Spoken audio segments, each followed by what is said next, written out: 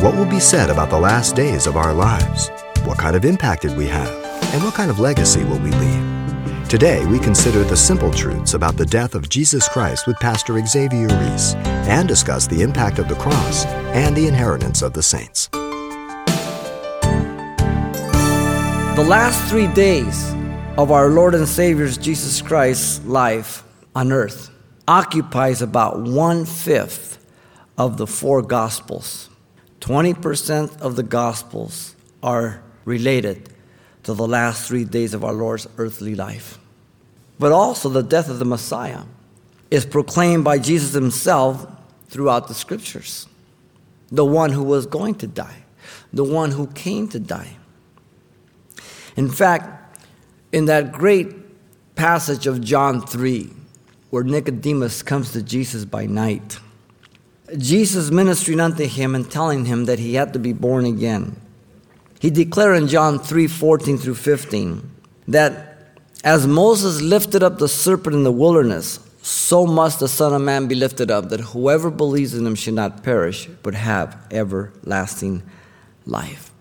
Jesus made reference to the Old Testament, Numbers 21, where Moses in the wilderness interceded for the children of Israel as they rebelled and murmured against God, and God sent fiery serpents, poison serpents into the camp, and they began to bite the Israelites. They began to die. Moses interceded, and God said, take a pole, put it in the midst of the camp, put a brass serpent on it, and lift it up. And whoever looks upon this will not die. Jesus looked to that and pointed to it and gave the interpretation. As Moses lifted up the serpent in the wilderness, so must the Son of Man be lifted up, that whoever believes in him should not perish, but have everlasting life. The lifted up means crucifixion. You had the entire ordeal of the crucifixion, the death of Christ on the cross for the sins of the world, back in Numbers 21. The pole represented the cross. The serpent represented sin. Brass represents judgment. You had sin being judged on the cross in Numbers 21. And Jesus in John 3:14 through 15 pointed to it. Jesus said that he would lay down his life for the sheep in John 10:15.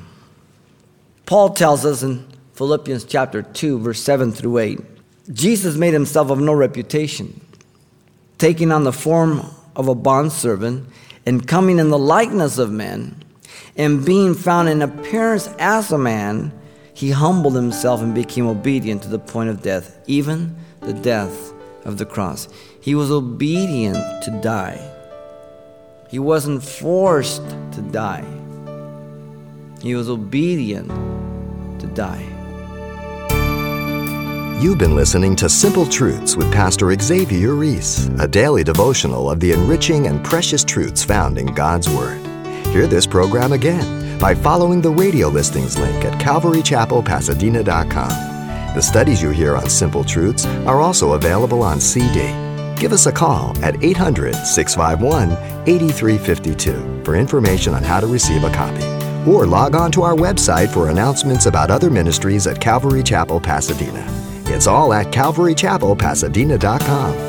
And join us next time for more Simple Truths.